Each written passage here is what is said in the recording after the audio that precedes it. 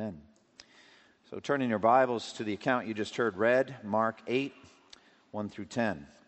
One of the great challenges of our Christian lives is how prone we are to forget God's goodness to us in the past, how wonderfully He has provided for us, how completely and consistently He has met our needs. We tend to forget these things. These lessons God has crafted over the years of our experiences.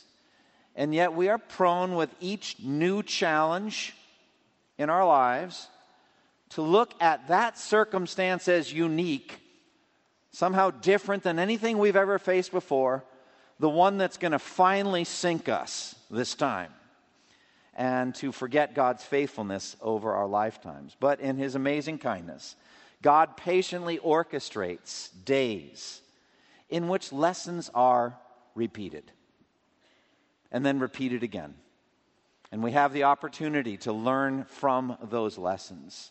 God's faithfulness to heal your body when you're sick or injured. God's faithfulness to give you money that you might need for an unforeseen need, time and time again. God's faithfulness in feeding your empty stomach day after day. You have to admit, dear friends, He has a very good track record in that over the many years. And you can testify to it. And the psalmist does in Psalm 103, where it says so beautifully, "Praise the Lord, O my soul. All my inmost being, praise His holy name. Praise the Lord, O my soul, and forget not all His benefits, who forgives all your sins and heals all your diseases, who redeems your life from the pit and crowns you with love and compassion, who satisfies your desires with good things, so that your youth is renewed like the eagles."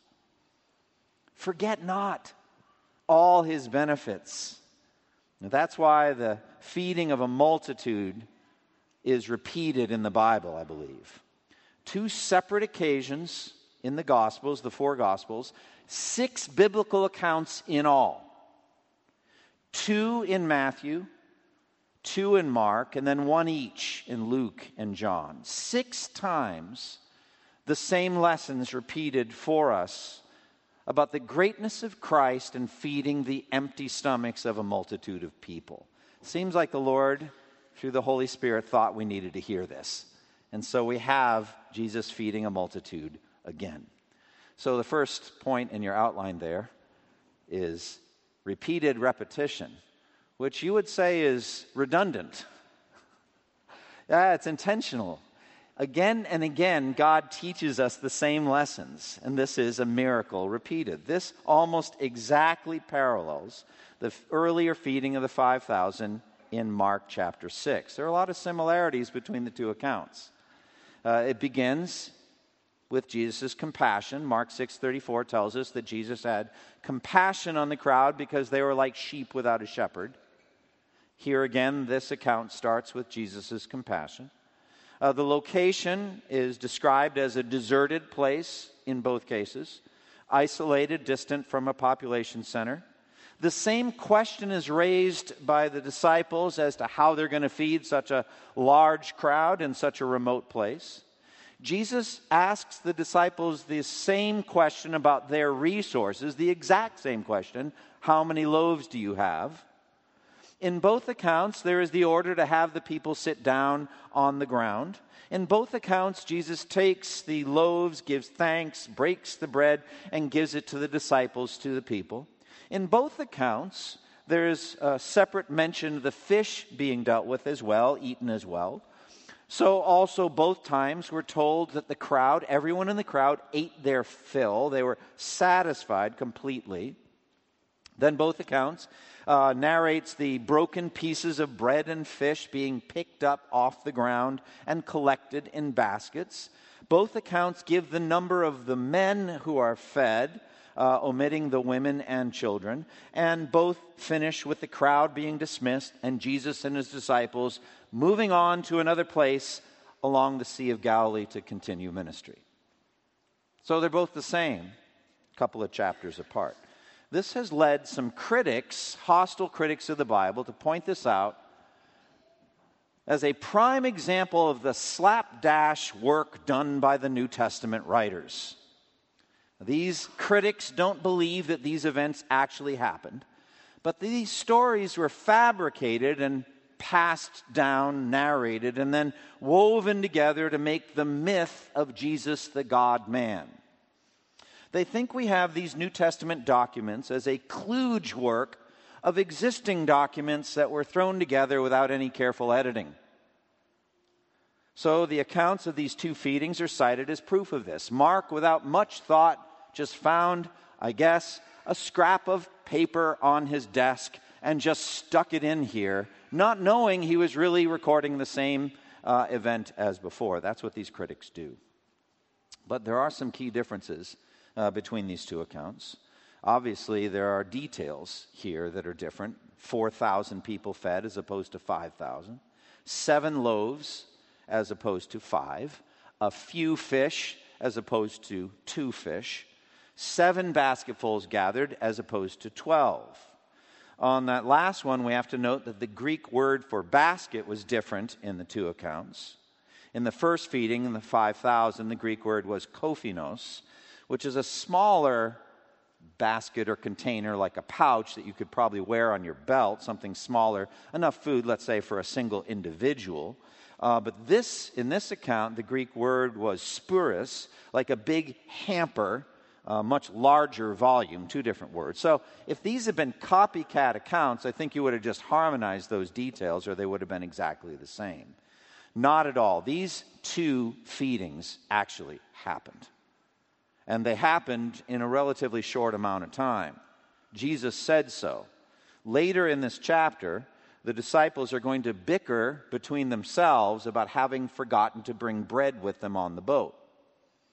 So, God willing, we'll talk about that next week. But listen to Jesus' full answer. Look down at Mark 8:17 through 21. Jesus asked them, "Why are you talking about having no bread?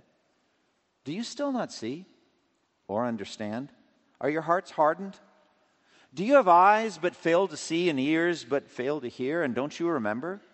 When I broke the 5 loaves for the 5,000, how many basketfuls of pieces did you pick up?" 12, they replied. "And when I broke the 7 loaves for the 4,000, how many basketfuls of pieces did you pick up?" They answered, 7. He said to them, "Do you still not understand?" Oh, there's no doubt at all that there were 2 different accounts. And Jesus uses that as an example, and we'll talk about that next week, of how they should have learned by experience. So the question comes to me, as it always does in the Gospel of Mark. We look at the Holy Spirit's intention in all of this. Why the repetition?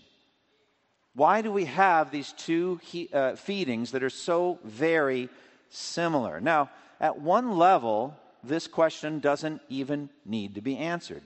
Jesus did lots of miracles over and over and over again. There are only so many ways you can heal a crippled person, or a blind person, or a deaf person, or a sick person. Generally, Jesus touched them, maybe spoke a few words to them, healed them, and they went on their way. And basically, it looked the same day after day. Scholars tell us that Jesus had about a 3-year ministry, and most of the days were alike, healing lots of people with a word or with a touch. So also Jesus' teachings. We shouldn't imagine that he came up with new content every day. He taught essentially the same things, I think, day after day to the people. We have lots of different parables, lots of different sermons, but we do have some messages that are repeated for us. Very good example is what we know generally as the Sermon on the Mount in Matthew 5 through 7. And we have the Sermon on the Plain, clearly different occasion, different location, in Luke 6. Both of them begin similarly, blessed are the, etc., but there are actually significant differences between them. So there's some overlapping teachings that are repeated and some differences too. So it must be that day after day, Jesus did a lot of the same teaching and covered the same ground. And so he did different aspects of his ministry multiple times, including this feeding, which he did at least twice. But let's go beyond that into a deeper issue, and that is our need for repetition. We need lessons repeated. It just isn't the case that you hear it once and then you've got it for life. It isn't the case that once I make a mistake and learn from it. I never make that mistake again. Would any of you like to raise their hands and say, that's me to a core? I never make the same mistake twice. I don't think any of us would want to say that. We need the reminders. And the disciples' continual forgetfulness kind of represents us. They stand in our place and they represent us. And how do we look? Not great. These individuals had to be reminded of things again and again. We have to go through experiences again and again to learn from them. We are dull and slow to learn like they were. We need this. And so the Bible makes much of the need for reminding, a repetition of doctrine. For example, the book of Deuteronomy is the second giving of the law. God didn't say you had it once, you have it for life. But they needed the details of the law repeated right before they entered the promised land. Jesus would warn his disciples again and again and again about his own suffering and death that was about to happen in Jerusalem, and they still didn't get it. They still didn't understand. Their hearts were hardened concerning the need of Jesus to go and die. And then more in general, the New Testament writers speak about our need for reminders, our need for repetition. Philippians is a good example. Philippians 3:1. Finally, my brothers, rejoice in the Lord. It is no trouble for me to write the same things to you again, and it is a safeguard for you.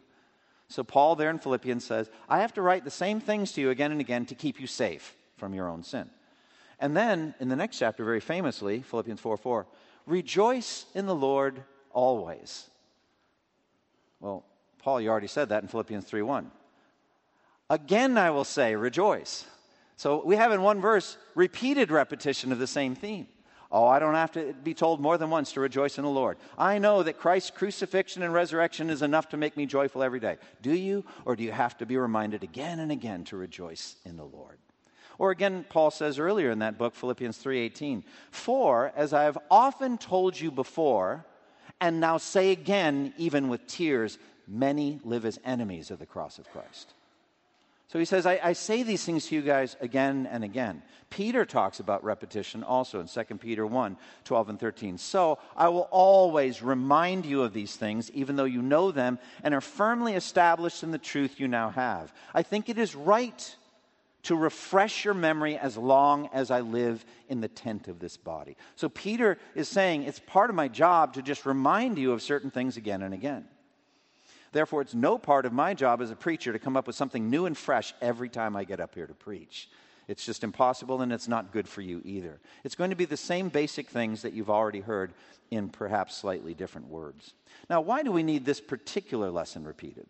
This lesson on food. This lesson on God feeding our empty stomachs. I think this is vital because of some of the core flaws we have in our earthly condition. This is a central issue in our lives. Will I get enough to eat? Will I get enough to survive or not? And so Ecclesiastes 6:7 says very baldly, all man's efforts are for his mouth, yet his appetite is never satisfied. Everything you do is for your stomach, and it never is done. And again, after the feeding of the 5,000 in John's account, the next day, remember, that huge crowd came back for another meal. They wanted more food. They wanted breakfast.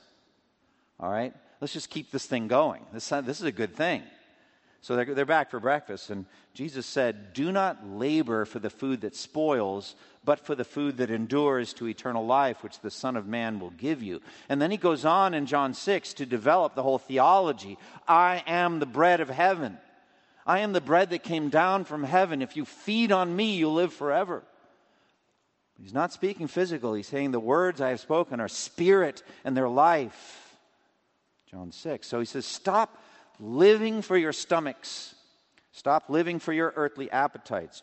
John 6. And then in Hebrews 12:16, we have a warning there. Make certain that there's no one in your congregation who is godless like Esau, who for a single meal sold his birthright for a bowl of stew, because that was what he was all about.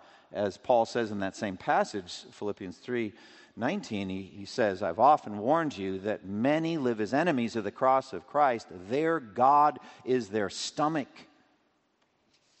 So therefore, Jesus in the Sermon on the Mount warns us in the whole passage on anxiety. Do not worry. Do not be anxious about your life, what you will eat, but your body, what you will wear. And he says later, so do not worry, saying, what shall we eat, or what shall we drink, or what shall we wear? For the pagans run after all these things, and your heavenly Father knows that you need them.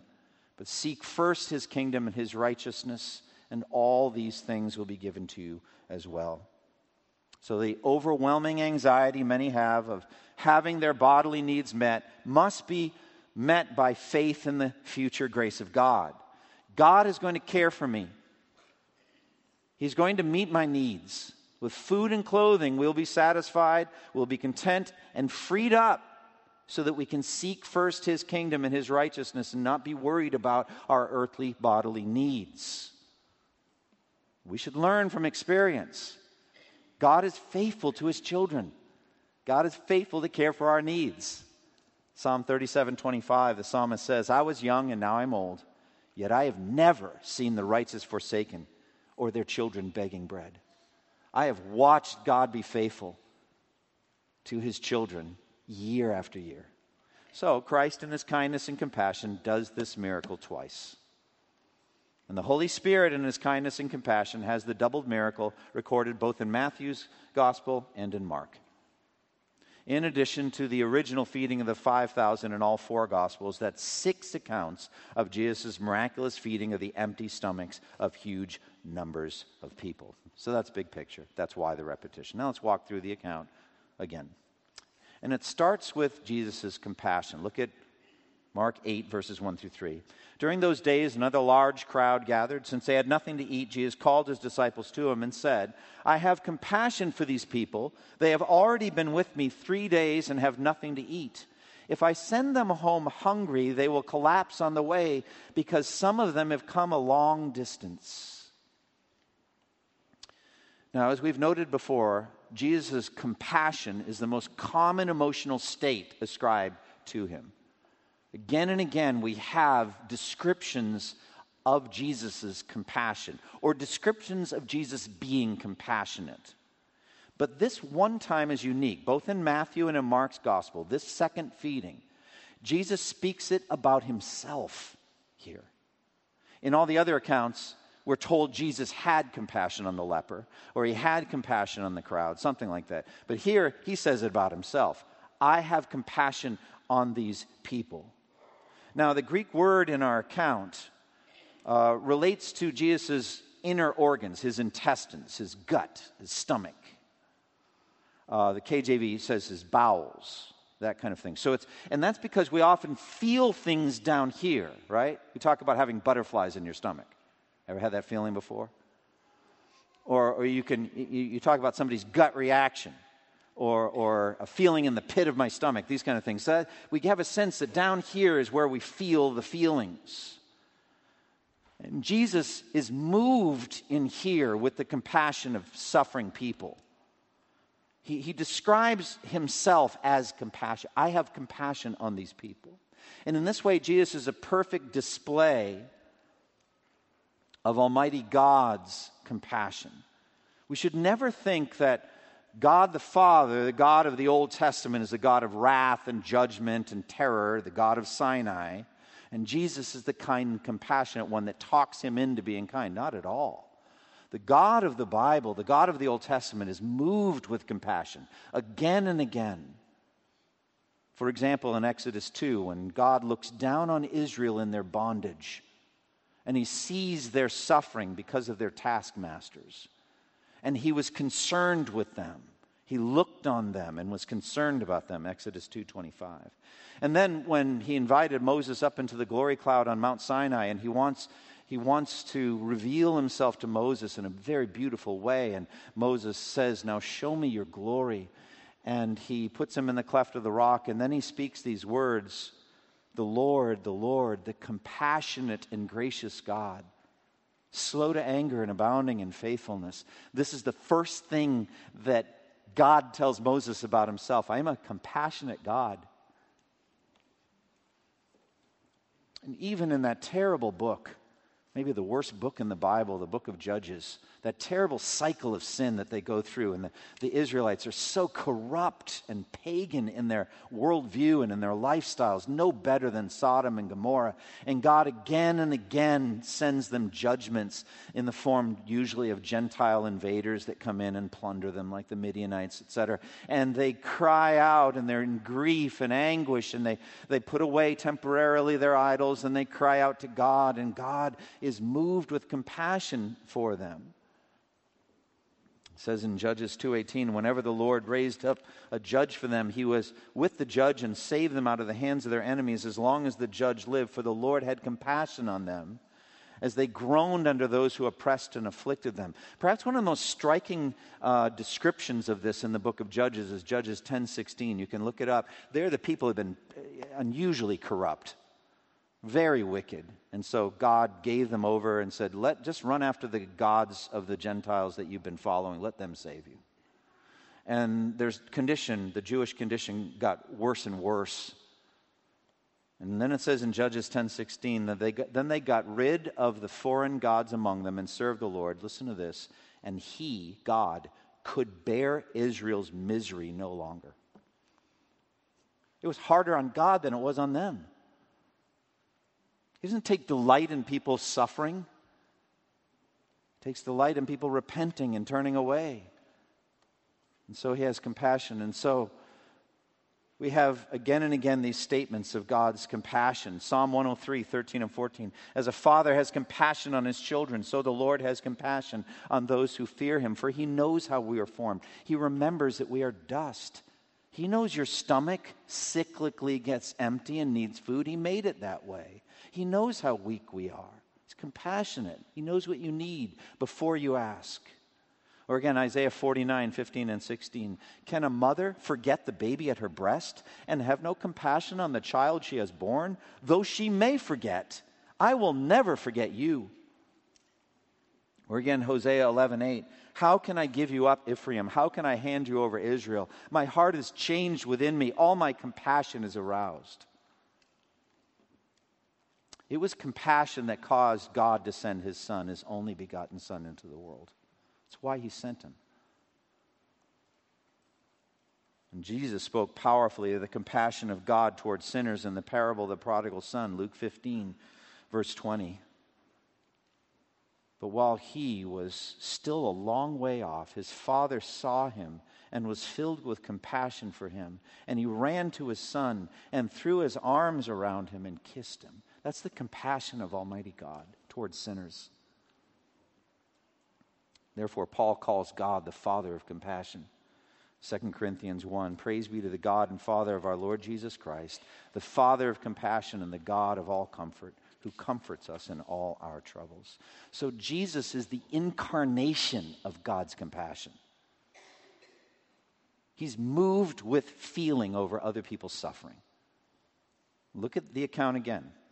Verse 1 through 3. Since they had nothing to eat, Jesus called his disciples to him and said, I have compassion for these people. They have already been with me 3 days and have nothing to eat. If I send them home hungry, they will collapse on the way because some of them have come a long distance. So we have this huge crowd from all that area. Perhaps many of them were Gentiles, given where he was. The Decapolis was a predominantly Gentile area. It seems that's where he is. Those people had never seen anything like what Jesus was doing. He was healing every disease and sickness among the people, effortlessly, with a word. He was giving teachings such as they had never heard before. And they just stayed there. They just stayed there, hour after hour, day after day. They didn't leave. And they were just so absorbed that they forgot their own bodily needs. And Jesus knew they'd been with him 3 days. They hadn't had anything to eat. So clearly, that statement. He's on the third day. He's not feeding them every day. It was not his top priority to feed their empty stomachs. He could have done it every day. But it's not until the third day that he even addresses this physical need for them. But he says, I have compassion on these people. He knows their physical condition. And without nourishment, and they're a long way, a long distance, maybe 10, 15 miles from where they live. maybe more. If they don't get nourishment, they are going to collapse. The Greek word for collapse is that of a bowstring coming loose, hanging loose on a bow. They'll just collapse to the ground if they don't get it. So that's compassion. You're stepping into someone's situation, thinking about their circumstance and what do they need for this situation. That is the nature of Jesus' compassion. And so he affects the feeding effective. Jesus involves his disciples. He expresses his compassion for the crowd to them. He wants them to know his concerns, and he wants to teach them to imitate him in that compassion. Like the last time, he wants them to feel the burden of their hunger, of the problem. And look at their response, verse 4. His disciples answered, "But where in this remote place can anyone get enough bread to feed them?" I mean, do you ever wonder about that? It's like, really? This is the question you're going to ask. That's exactly what they asked back in Mark 6. Have you learned nothing? But again, the disciples represent us. So we're just like that. They hadn't learned the lesson of the loaves. And they're going to prove it, God willing, next week we'll talk about it. They bicker about not having brought bread. They don't get it. They're slow to heart. They're dull. So then Jesus takes inventory of what they have. Verse 5, how many loaves do you have? Jesus asked. 7, they replied. Like last time, he wants the disciples to provide what they have as a physical starter for the miracle. Now, as I said in the feeding of the 5,000, Jesus clearly doesn't need that. He created the universe ex nihilo, out of nothing, by the word of his power, the universe.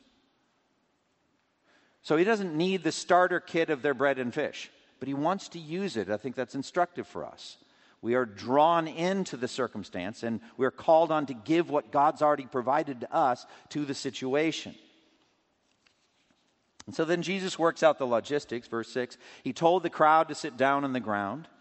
Last time in Mark 6, the account goes into more detail than that. He had the people sit down in groups on the green grass, and they sat down in groups of hundreds and fifties. You know, this was, as I said last time, perhaps for crowd control and organization, logistics. He doesn't go into any of those details this time in Mark 8.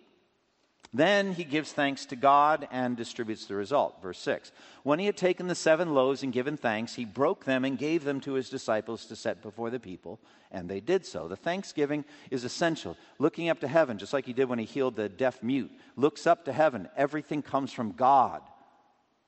Every good and perfect gift comes down from the Father of the heavenly lights. What do you have, Paul says, that you did not receive? Everything's coming as a gift from God. And so he just looks up and gives thanks for the loaves. Then somewhere in the middle of verse 6 comes the miracle. Do you see it? Look down at the text. See if you can see the miracle somewhere there in the middle. All right? He broke the loaves and gave them to the disciples to set before the people, and they did so. So the miracle's in there somewhere. I don't know where it is, but somewhere in there, barley loaves get multiplied. As I said last time, barley that never grew and was never harvested, never ground and never cooked and never served, none of that. It just appeared, ready to eat. It's a miracle. And then the fish comes along, the fish too. Verse 7, they had a few small fish as well. He gave thanks for them also and told the disciples to distribute them. So again, the fish are mentioned as a second act.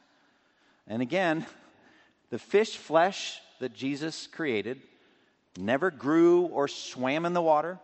They were never caught by hook or by net. They were never, sectioned and grilled or broiled or any of the things that people who like fish do to prepare it. As one commentator said, they were created dead. It's kind of an interesting, mind-blowing statement. The fish were created dead, but not spoiled, all right? Ready to eat. And then, verse 8, the people ate and were satisfied. The word could be translated, they gorged themselves. They ate until they couldn't eat another bite, like the fatted calf. So they're full. It's abundance. And then, verse 8, the pieces are collected as evidence. Afterwards, the disciples picked up 7 basketfuls of broken pieces that were left over. Now, again, the word for basket here, the Greek word, is like a hamper. So even though there's fewer numbers of baskets. There probably might have been more leftovers this time. And then we have the count, verse 9 and 10. About 4,000 men were present, and having sent them away, he got into the boat with his disciples and went to the region of Dalmanutha. So we have 4,000 men. Again, the women and children omitted. In Matthew's account of the feeding, the 5,000 says plus women and children. So we have to imagine that's the same in every case. So you have 4,000 men plus women and children. Huge crowd. Don't know how many. 15,000 more? No idea. But a big, big crowd. This is an amazing miracle. 4,000 men, smaller crowd this time, fed with more loaves. So in my geeky math sort of way, it's like, oh, then this was an easier miracle then. Fewer people, more loaves. Like, don't think that way. It's a miracle. This is how many people there were to feed, and this is what there was to feed them. And he used it and fed them. And Dalmanutha is another name for Magadan. It's the region between Magdala and Capernaum. Magdala is the place where Mary Magdalene came from. This is effectively Jesus' return to Galilee now into ministry.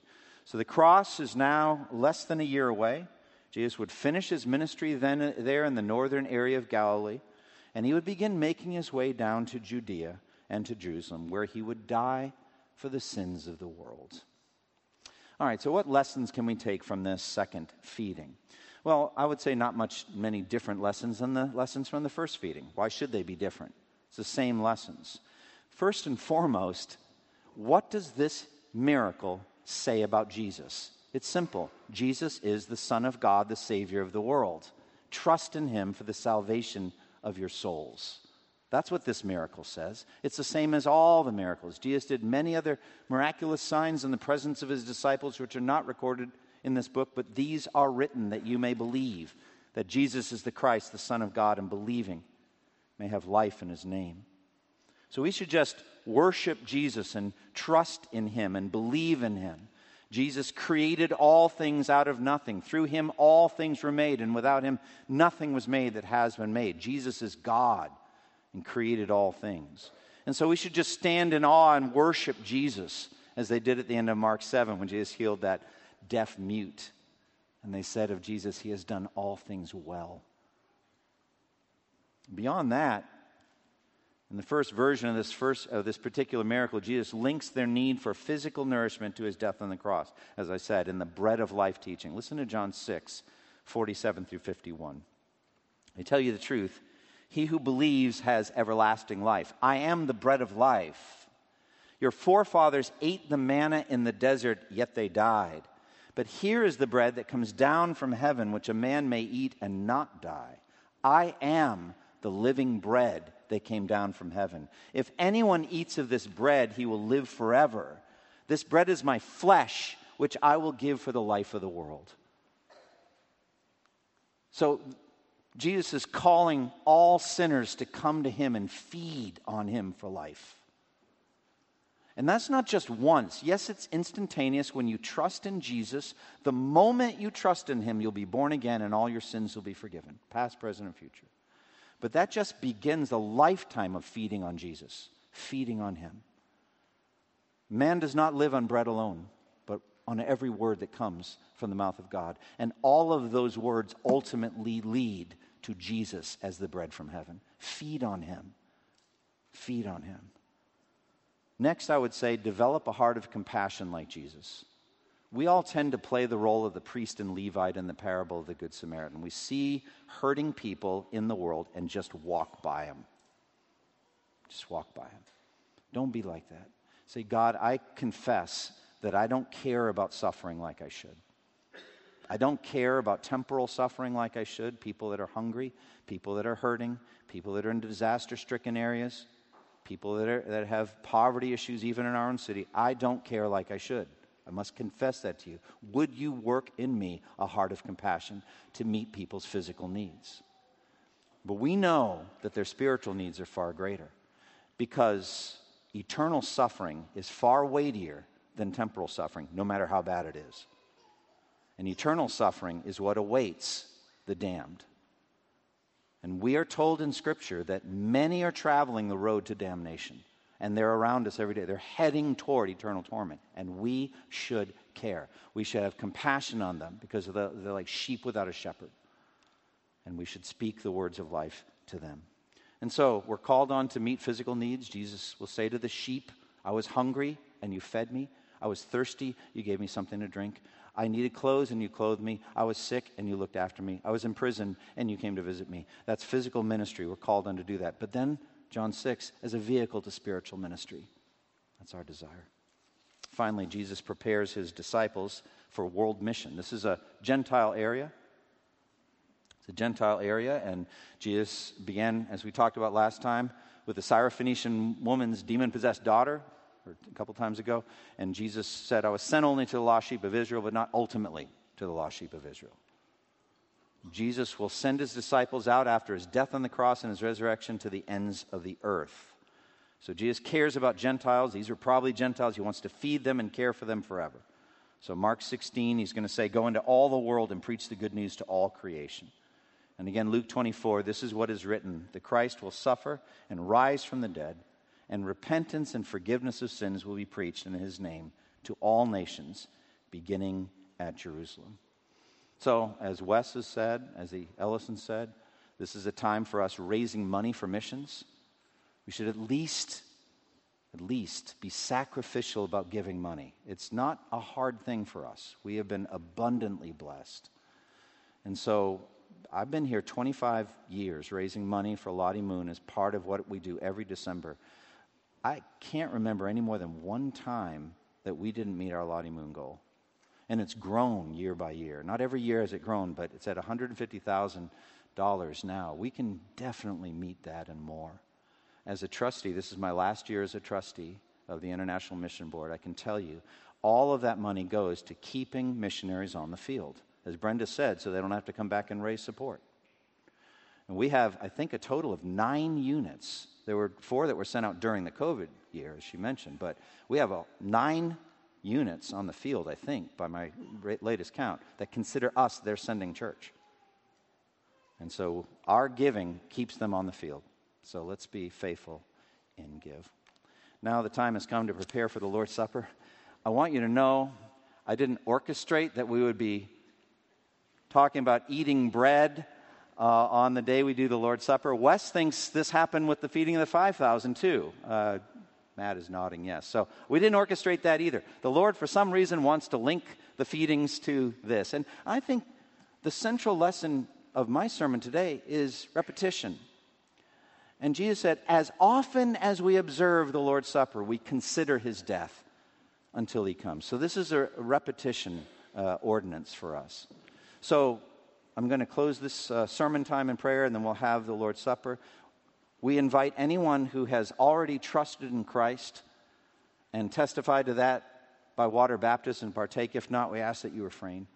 But as you're waiting, ask the Lord to show you any sin in your life that he wants you to deal with it. Then partake with a commitment in your heart that you want to live a holy life. So let's go to the Lord's Supper. Close with me now in prayer. Father, thank you for the time we've had to hear from you, hear from your written word. And we thank you for the power of the Word of God. We thank you also for the power of the ordinance of the Lord's Supper. Now, as we turn our attention to this ordinance, help us, O Lord, to learn its lessons and feed on it spiritually. Even as we eat physical bread and drink the physical juice, that we would realize the spiritual lessons beyond it of the cross and the resurrection. In Jesus' name, amen. Hi, this is Andy Davis. I hope that you've enjoyed this sermon. For more of my resources, please go to twojourneys.org, and may the Lord Jesus Christ bless you as you continue to serve him.